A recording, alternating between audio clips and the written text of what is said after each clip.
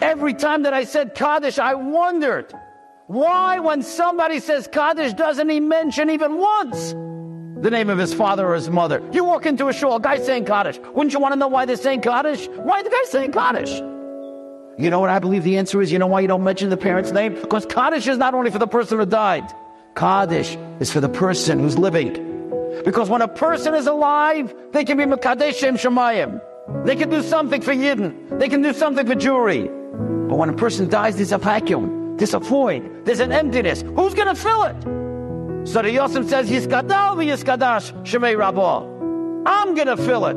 I'm going to be Mekadesh Shem Shemayim. That's what the Yosem says.